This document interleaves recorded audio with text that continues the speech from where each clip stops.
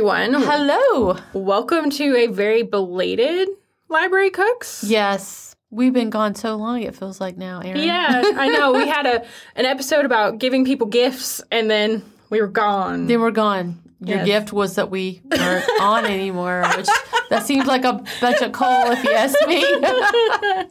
We're excited today because we're back to do a podcast. And the books we picked were vegetarian cookbooks, looking at what we have done over the course of the months that we have podcast, and decided that we were going to choose this. Which I was happy about. Right. So coming back to the podcast, we decided to stick to our format of 3 books, but we made more than one thing from each book in most cases.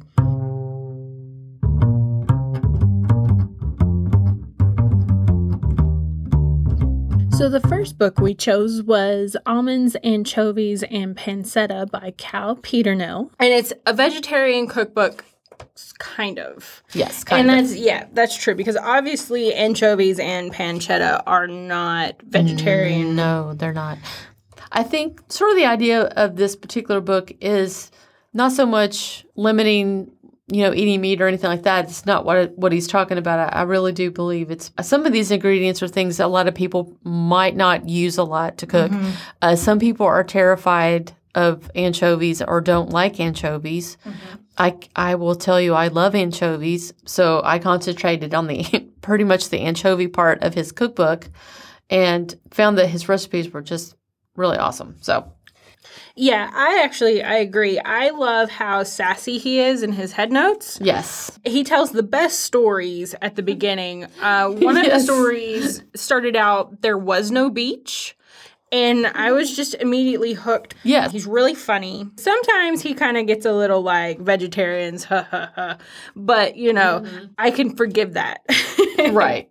So what did you make from this book? So I made green beans and frisee salad with almonds and anchovy dressing. So as you might know, if you listen to our podcast, I'm the queen of salad dressings, and I'm always trying to find something new to make. And so this really was fantastic. It was almost something that you might get if you ordered at a fancy restaurant, a higher end, with the eggs and the anchovies, making a very sort of creamy dressing. And it's quite good. That sounds really good. And it has a smoky tinge to it because you're using a little bit of smoked pimento in it, so it's delicious. Definitely, it has all the things I love: almonds, anchovies, a little good sherry, good olive oil, and of course, all kinds of good lettuce, like endive. And I use some kale in it because I'm queen of kale at my house. But, let's put some kale in it. And people are like, ugh. Why do you always like kale so much? Kale, yeah. Yes, I agree with that. I have a tote bag that says that. But it is really good. It's quite easy to make. You're basically blanching some green beans for a very short period of time and cooling them in some really cold ice water and letting them sort of get nice and plump and firm again, and then just chopping up a little, and you're just mixing like you would a typical green salad with your green beans. And with the olives, you're going to toast them a little bit, kind of mix it as a little crunch to your salad. He does mention the book, I'm sure you've read it, Erin, the Salt, Fat, Acid, Heat book, which I absolutely love. And if you have a chance, it's going to pitch her show on Netflix. It's fantastic and really explains how things kind of work together to make a really great flavor. And I really do believe this recipe really sort of highlights that idea of the fat and the salt and the acid and the heat. So, yeah, it's really great. Great story recipe. Pretty much each recipe did have a story. Yes. And I made a batch of cookies out of this book. The almond butter cookies with chocolate. And they were so good. But let me read you a little bit of this head note on these cookies. It says, I read about a Girl Scout who sold 16,000 boxes of those famous cookies by describing a bleak, flavorless wasteland as flavorless as dirt. I give it a 1. She's right. Other than frozen Thin Mints. As a guy who's not a cute Girl Scout master of the undersell, I think I'll try a different approach. These are the best peanut butter cookies, but even better because they're almond butter cookies. Nostalgically scouty, but crisp and chewy with dark chocolate chunks that combine the almonds' warm toastiness to make them a singular joy. A 10. And I would say they're pretty close to a 10. Oh, wow. Yeah, they're very good. And really, it's exactly like making peanut butter cookies, but you just use almond butter instead. So something kind of simple. Very simple, very easy to do. Kid approved. So hey, you can't go wrong there. I also found it really unique on these that you rolled them into a ball like you do, but then you rolled them in granulated sugar and baked them. So it made them really crispy, kind of on the outside, crispy, crunchy, and it was really good combined with the kind of softness that you want out of a peanut butter cookie. Nut butter cookie. Yeah. That makes me want one right now. Yeah. Aaron, why didn't you make I know. some? I should have made them like on the NPR show where they taste it on air. We could have been just going crunchy, crunchy. Yeah. So I think I think both of us really enjoyed this gentleman's book. Yeah, and I liked his focus on how he wanted people to eat more vegetables and by giving them different flavors, using the almonds, the anchovies, and the pancetta to get different flavors from the different fat profiles that each of these foods have. And I think looking at this, just if you think about certain things that go together, so much of like eggs and anchovies and the pancetta, you can do so much with that one sort of flavor, and you can take it and just go really crazy with it. You know, because some things are stronger flavor, of course, like anchovies. And pancetta, up to how long it's been hanging there, and then is really how much flavor it's going to have. So, yeah, I mean, looking at Brussels sprouts with pancetta is like, wow, that sounds delicious. Like, I didn't make that, but I might later. Yeah. One that I did make a version of because it called for pancetta and I didn't use it. Right. Was there's a roasted pancetta wrapped asparagus with mustard and eggs. So I wrapped it in the egg. I scrambled the eggs instead of boiling and chopping them. Oh, okay. And that was really good and really pretty too. So if you are someone who doesn't eat meat or you don't eat pork, then you can adjust and still get the idea of the recipe because there are such simple ingredients in this. Right. And the recipes, I think, are you're not going overboard when you're making anything in here. And the recipes are very easy to understand. I mean, there's nothing too crazy. Yeah. I feel like you would be all right with this cookbook and you would be able to find what you needed. Everything is very simple. It's very approachable. It's really approachably written. Yes, and it's a pretty little book, too. It is. It's really attractive. It's got watercolor renderings of things. There aren't actual pictures of the recipes in there, which I know I generally don't like that. But it's such an attractive little package with his words and the little watercolors. I will forgive there not being photos. Right. Well, it does say that he earned a BFA in painting from the School of Visual Arts in New York City, and he's from New Jersey. And we have to say, since he has a podcast himself that's about culinary education, it's called Cooking by Ear, so you should check that out if you like his book and like his recipe. Definitely. I think I will give it a 10. I'm going to give it a 10 because I really enjoyed it. I'm going to give it a 9. All right. For good variety. I think I was just torn because I'm like you. I want to be able to look at what it's going to look like. Yeah. And there was something so pleasing about those little watercolor images. I think it just made me happy looking at it. It's a very nice little book, even though there's some definite sassiness in these stories. One of the head notes actually takes up more space than the recipe itself does. This one, it's a whole story. It's 1, 2, 3, 4 pages long. It's talking about how his Nana made this recipe. So there's a lot in here to enjoy, even if you don't end up making something out of it. I agree. Beautiful book.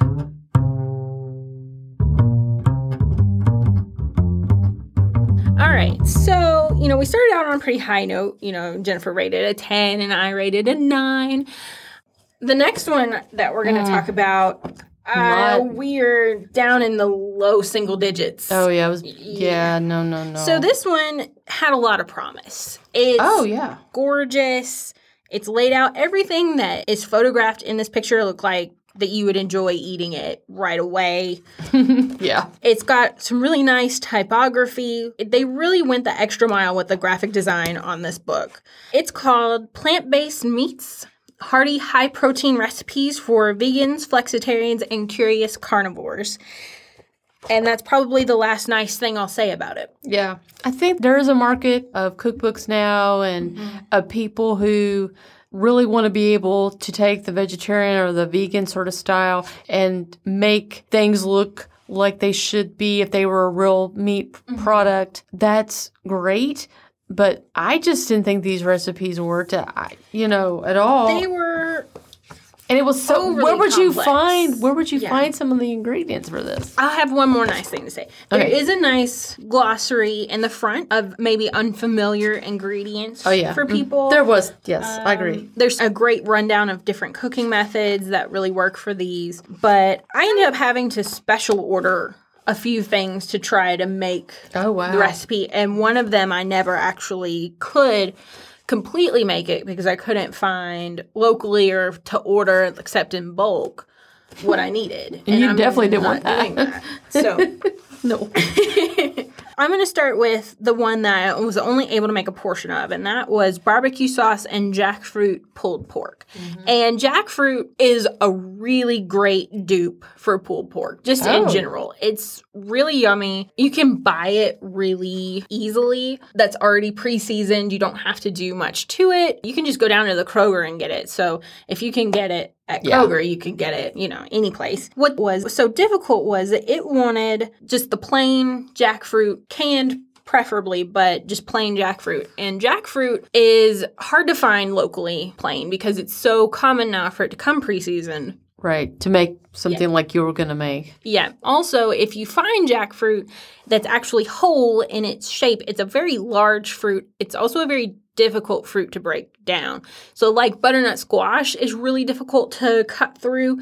Jackfruit is apparently a couple orders of magnitude more difficult to do it. So what I did, because I couldn't find just the plain jackfruit and I wasn't feeling up to breaking down a whole jackfruit and having that much jackfruit around, is I just made the barbecue sauce. Yeah. I have to say, it was pretty decent barbecue sauce. I don't know that I would make it again. It was not my preference for barbecue sauce. It called for apple juice, lemon juice, tomato paste, apple cider vinegar, Dijon mustard, chipotle powder, smoked paprika, and vegan Worcestershire sauce. So it was a more mustard-based barbecue sauce than I prefer. It had a good spice level. It tasted pretty good. But I think I was just, by that point, so turned off by this book that it was just kind of like, yeah, this is fine. Yeah, you're like, yeah. Mm-hmm. So I made the chicken and broccoli and sweet chili sauce. And basically, you can't go wrong with sweet chili sauce. You can pretty much jazz up any type of stir fry with something like that. Now, I will admit, I did not use this recipe to make the shredded chicken because I didn't have the ingredients to make it. I didn't. So maybe, maybe we're misjudging. Maybe on my end, I'm misjudging it. But you actually tried to make the meat. Yep. What I did was I just used the idea of this recipe because the rest of the stuff is good. I had a lot of these things in my pantry, from chili sauce, a black bean sauce, mirin, and all that kind of stuff. I own that kind of stuff. So the actual sauce of this was really good, and I actually just cheated and used some actual chicken. And it tasted fine because I used real chicken. I didn't use fake chicken, so it tasted really good. Yeah. But this book was not for me to do that. This book was for me to make a fake meat in the sauce, and I cheated, and I didn't because I didn't have the ingredients. So I feel like I should just take myself out. Show yourself out. Just show myself out of the door because I didn't do what I was supposed to. But that being said, the recipe was good, but it would be your typical, if you were just making this from any kind of stir-fry sort of cookbook, it was an okay recipe. Yeah. So I'll give it that. And I probably would have cheated also and not used the recipe for the chicken and just used a pre-done fake chicken. Yes, and I could have done that too, but I didn't. Well, especially after making... Please tell us. The one that I made. Okay, so... Please tell us your terrible story. So I made the savory miso roast with gravy. And I didn't make the gravy. But, so I had to... For the roast, I decided to try to make this. And sometimes people, when you're vegetarian, people ask you, well, like, why do you take such trouble to find something that looks like a meat? When if you're going to go to all this trouble to make it, just eat a meat. Eat a meat. And honestly, this recipe, I was kind of thinking, like, I should just eat a meat. Like, this is too complicated. You're like, what am I thinking? What am I thinking? What have I done? Well, I'm really going to try to eat a meat. Yes. So this called for, and I'll tell you where the problem really ended up with this, but it called for Vital Wheat gluten, chickpea flour, ground dried mushrooms, and then some other spices that are pretty typical, and then mock beef flavored broth powder. And that's what I had to special order because I could not find anything. Oh, well. I also had a hard time finding chickpea flour, and so maybe that would have made a difference if I'd actually been able to find chickpea flour. There were plenty of stores that carry it, just none were in stock when I needed it. So I ended up using a different strong flour, a whole wheat strong flour, because the chickpea flour is a very strong sort of flour. Right. And so I think it was just too much wheat with the whole wheat flour and the Vital Wheat gluten, which that is what the problem was with this recipe, is the Vital Wheat gluten. So basically it was like two really strong things going together and just creating this sort of blah flavor. But more so that Vital Wheat gluten smells bad. Oh. It does not smell very good at all. It is the base. If you're going to make the fake meat seitan, yes, that's the base of it, which I have an iffy relationship with seitan anyway. It has to be cooked just so, or I just can't eat it. Yeah. So I'm going along, and I get the wheat gluten, and I put it in, and I'm stirring it, and I'm just... Oh, no. I have to open a window. I'm almost falling over. It just smells so bad that I realize there's no way that I'm going to be able to eat this. But I keep going because it's the recipe, and I'm thinking, okay, maybe this is just the raw form, and it, once I get all the rest of this in there, you won't be able to taste it. When you cook it, it'll taste delicious. Yeah, it's going to smell good. The beef broth powder, it comes in, it's green. Oh, boy. So it smells really good. All of the other things that you put in it, like tamari soy sauce, miso. I love miso, especially red miso, which is really deep and flavorful.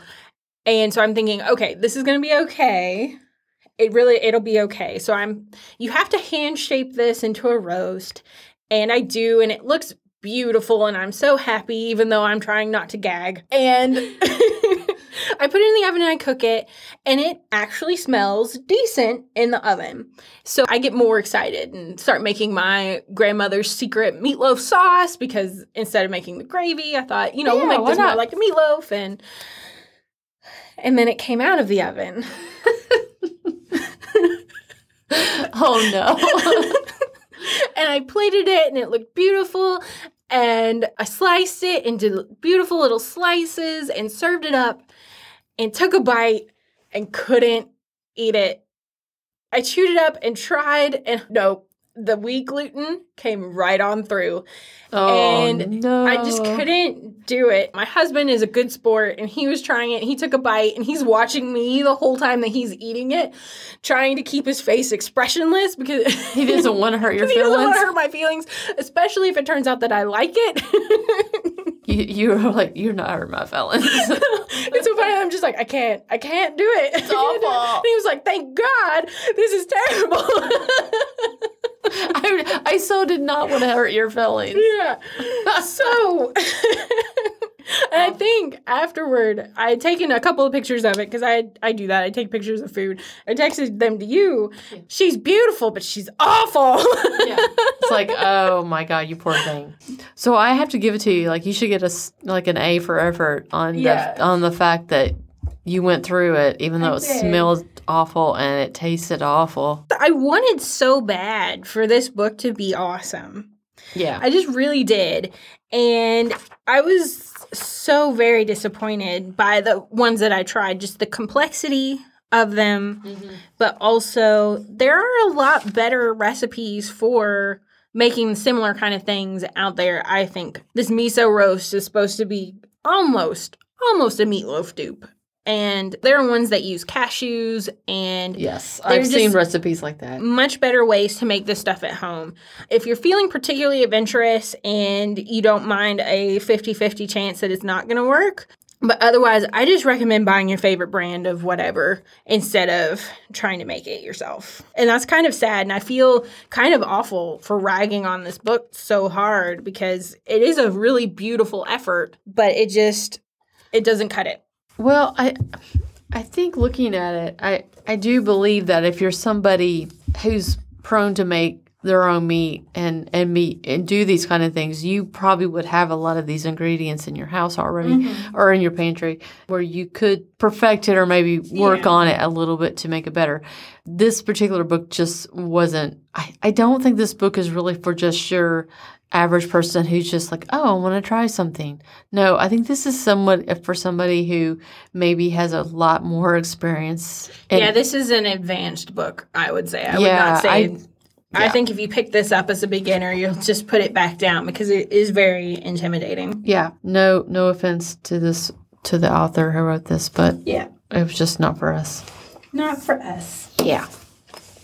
Like you said, the photography is really nice. Yeah, it is a very beautiful book. And it's well laid out, too. The head notes are great. She puts the serving, she puts all the prep time and all of the pertinent information right there at the top. You don't have to go searching for it. There are photos. It's a well-done cookbook as a physical item.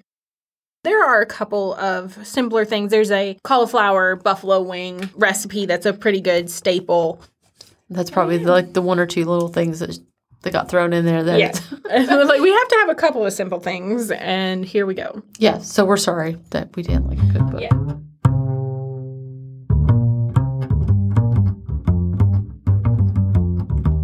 So I guess our third book, which was The New Vegetarian South. This was a nice book. I ended up making the dirty rice out of this. One of the things about the book, though, I think it was just my recipe. It does have photographs, but I didn't feel like I got enough. Like, I kind of wanted to see a little bit more from the cookbook. But the dirty rice was very good. It's kind of like your typical sort of like almost like a fried rice kind of. I did use meatless beef crumbles. So it was totally fine. I did not find Beyond Beef, which was what was recommended. But I did find something I think it's called corn. Yes. Which I really, really, if you ever want to eat stuff like that, it's quite good. It's very good. And it's not soy. So if you And I can eat it. Soy. And I'm allergic to soy, so I have to really watch any of that stuff that says it's meat substitute. I wish I could do that, but I can't eat that. Yeah. So I really had to hunt down, so it's a really great brand if you're trying to do that. So, So this is really quite easy recipe. Like I said, it's just like your typical rice using a cast iron skillet if you have a cast iron skillet, which really makes that really nice heat and a little bit of crunchy at the bottom of your rice, which I think is really tasty.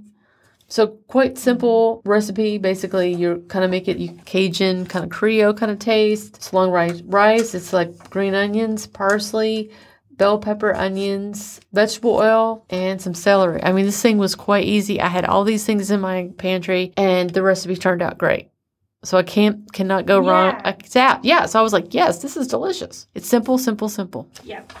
Now, I would describe this book as if you are vegetarian and Southern and your granny says, well, what do you eat? Yeah. You show her this book because this is, if you grew up in the area or anywhere farther south, you're going to recognize the recipes that are in here as things that you would have eaten growing up.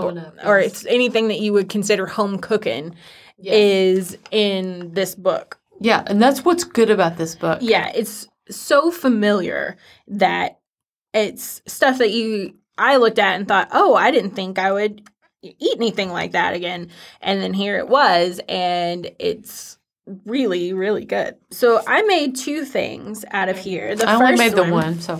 The first one was sassy pimento cheese. Of course. I was like, please tell me you made something pimento cheese out of this cookbook. I did. So it's been a while since we checked these out to do our recipe tests. And in the time that we've done that, I have made this recipe about 5 times. Wow. It is that good. It has become the standard pimento cheese in our household.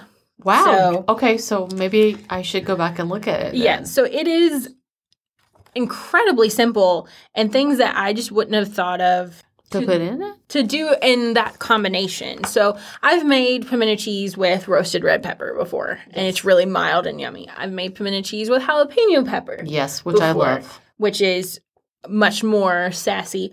This one combines both. Oh. So you do roasted red pepper and jalapeno. Does this still use pimentos or use the red pepper for the... Yeah. Okay. Yeah. Okay. Red peppers in place of the pimentos. I think you could probably add the pimentos and get a 3-pepper pimento cheese. That would be fun. Your next one. My next experiment. But what really, really tips this over into just really good pimento cheese is the grated onion. And when you grate an onion, it pretty much just turns into onion juice. Right. And so you do 2 teaspoons of that. I just did it by eye, and you grate the onion, and it really does get in your sinuses. I was going to say, did you cry? Well, if I have my contacts in, I don't cry. But I do burn in my face. When you inhale it. But it's so good, it's worth it, right? Yes. So you do that, you turn your face away as you're grating. And then you mix it all up. It calls for not as much mayo as I thought it would. It's only about 3/4 of a cup. Do you use Vegenaise? I didn't, no, because I eat eggs and... Okay. But you absolutely could. Yeah. And then if you have cheddar-style shreds, you could do that. Right. As well. And then you just mix it all together. You do use a little bit of the juice of the red pepper. Oh, that gives a good flavor. Yeah. So it really is a really well-rounded. It's got a little bit of a bite from that onion. The jalapeno, you just put 1 in it, and so it's not overly spicy. It just gives it a nice heat. I'm going to have to make it.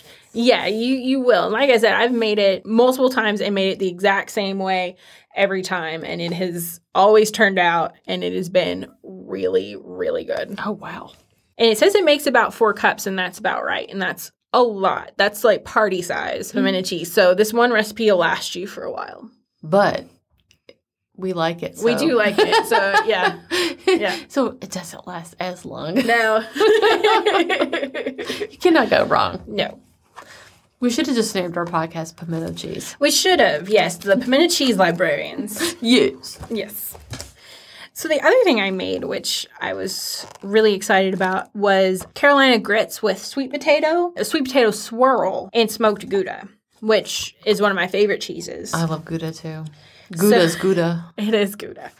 So you make a sweet potato puree, and you make your grits. It walks you through spicing them, and put your cheese in, and then you just swirl in this sweet potato puree. And it's really pretty, especially if you take really great care to swirl If you just don't dump it in there. Yeah, if you just drop it in, it's a little less attractive.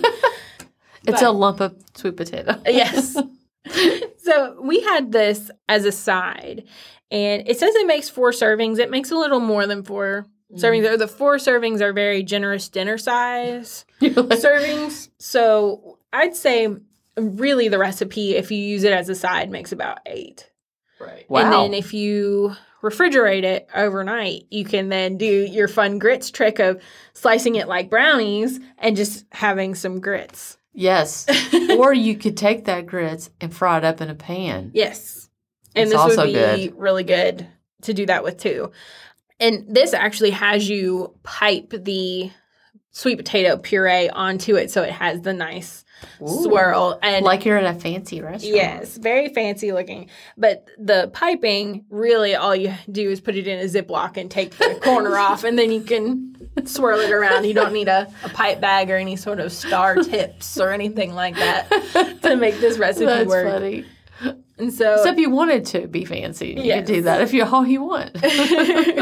So what I really enjoyed about this book was that it's not by an author who is herself a vegetarian. No. She was challenged by a friend who was opening a restaurant and wanted it to be either all vegetarian or have a lot of options that were not just salad. Oh, yeah. And so her friend challenged her to create recipes based on the usual Southern childhood sort of foods that you think of. And I'd say she was very successful. And she also talks about how, in general, a lot of Southern food is centered around your vegetables. It is, yeah. Very little meat, and when meat is used, kind of like our very first book, it's used to flavor those vegetables. And so she goes through and finds different ways of doing it. She also has a pulled jackfruit barbecue. It would have had the same problem because it calls for plain jackfruit, and I think that's just an issue of our local market. Yeah. I don't think that is inherently a failing with either book. It just is something that's harder to come by. Same thing with, like, when you were trying to find the Beyond Beef. It's hard to find in our market. It just is. Yeah. So you look at that and you think, oh yeah, but no. Can't find it. Yeah. And it's also like, I mean, you could go from what part of town you live in, like, oh, yeah, we have it at this store. And then you think, well, they don't have it at my store. And then you think, well, I don't want to drive all that far if I'm going to, A lot of it, you do have to think about how much you're going to travel to try to find the things that are in your cookbook. And this goes for any cookbook, not that's not what we're talking about. So if you have to go very far, it's not a very convenient recipe. Or if you have to special order from the internet, it's really... You really have to go way out of your way now at this point. Because you're like, now I have to search for something and wait for it to arrive. It seems like, to me, that Lexington has a pretty decent food market as a whole. Oh, yeah, I would agree. You don't have to go a whole lot to find things, but there are some things that I just, over the years, just have never found in town. It's just the limitation of how big we are, what stores we have, what is popular with people, because if people don't buy it, stores are not going to carry it, even if they do in other markets. So I think that's just something to consider. Well, one of the things I think about when I look at recipes, I sometimes think about what can I substitute? Mm-hmm. And I think that is key. And sometimes you really can substitute something. Yeah. But then sometimes it's a main ingredient. I am not going to be able to substitute this main thing for this thing to make it whatever this is I'm making. But I do think if you are making something, look in your cabinet, you're like, oh, I don't have these spices. Think about the base of what some of these spices are and just use the Google and look it up, and you might find like, oh, yeah, okay, that'll work for me. So, just because you don't have something sometimes doesn't mean you might have something that would work okay with it. Yeah. Or just as well sometimes. Yeah, and I've done that with spices before. If I've run out of something and stores aren't open, say like on the holidays if you run out of something. Right. I've had good luck of just Googling replacement for whatever spice. You'll usually end up with a really good list of things that you can substitute for that spice and still get the same kind of flavor profile. Oh, yeah. So think about that. Don't always think like, oh, I can't make that because I don't have paprika and something. I don't know. And sometimes the substitution is even better than I think what the original one is. Yep. So. All of a sudden it becomes your recipe. You can tell when people go, oh, what was that? And you're like, oh, this is my recipe. Yeah, this is my secret family recipe. Yes. I created it myself because I substituted the parsley. Yes. Yeah. So there. I made my own blend of Italian spices. Yes. Really. But hey, that's part of cooking. Yes. And part of learning too. Oh, yeah. Yeah. And I think you start to learn what works for you and things that you use a lot of and things that maybe I should think about this because I bought this for this recipe. Mm-hmm. I don't want it to go to waste, or I don't want it to sit in my cabinet forever. Look up something else you can do with it. Yeah. I mean, use it up. Yeah, and a lot of times, too, you can look through the same cookbook. Mm-hmm. And find another. If your original recipe was successful, you can look through the rest of the book and see if maybe something else calls for the same ingredient, and you can make something else. Right. And then you have two things that you could say that you made up yourself. Yeah. Who doesn't want to say, I made that? Yeah, exactly. So I think this book was very successful. Yep. This is the one that gets my 10. I could see that. Yeah. I could definitely see that, and I'll give it your 9, just so we can balance each other out.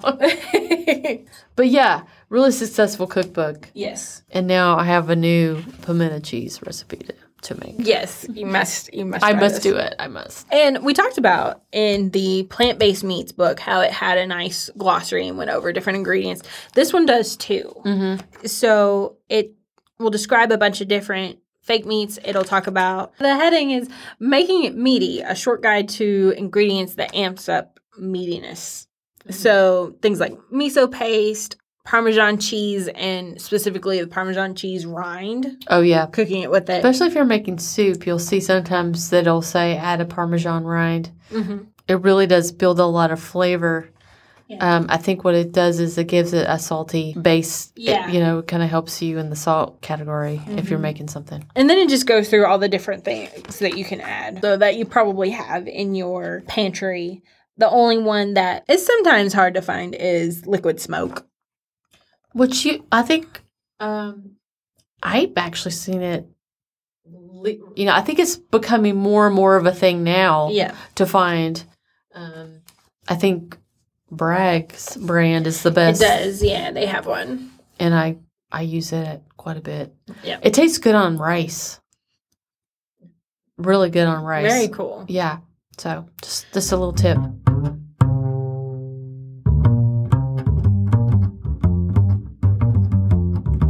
All right. So I hope that you have enjoyed our deep dive into vegetarian cooking and just increasing the amount of vegetables that you eat. Or just if you have a dietary need to make a reduction, you can really find a lot of things that you can adapt in all of these books, but in particular that almonds, anchovies, and pancetta book. Yeah, because this one really was sort of really highlighting the vegetables that you could use, limiting just a little bit of meat with it. And basically this book was to add a flavor to it. It was just trying to highlight the vegetable in itself with this under flavor of anchovy or a pancetta or something like that.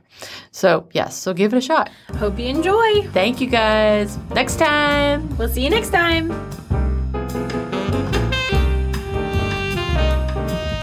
The books we reviewed this time were Almonds, Anchovies, and Pancetta by Cal Peternil, Plant-Based Meats, Hearty High-Protein Recipes for Vegan, Flexitarians, and Curious Carnivores by Robin Asbell, and The New Vegetarian South, 105 Inspired Recipes for Everyone by Jennifer Brule. If you've enjoyed listening, please take a minute to subscribe, rate, and review the podcast on Apple Podcasts and Stitcher. If you have any questions for us about the cookbooks we reviewed or books you would like us to review, you can contact us at our website, www.lexpublive.org/podcast. I'm Jennifer. And I'm Erin. And we'll be back next time with more cookbooks and recipes to share.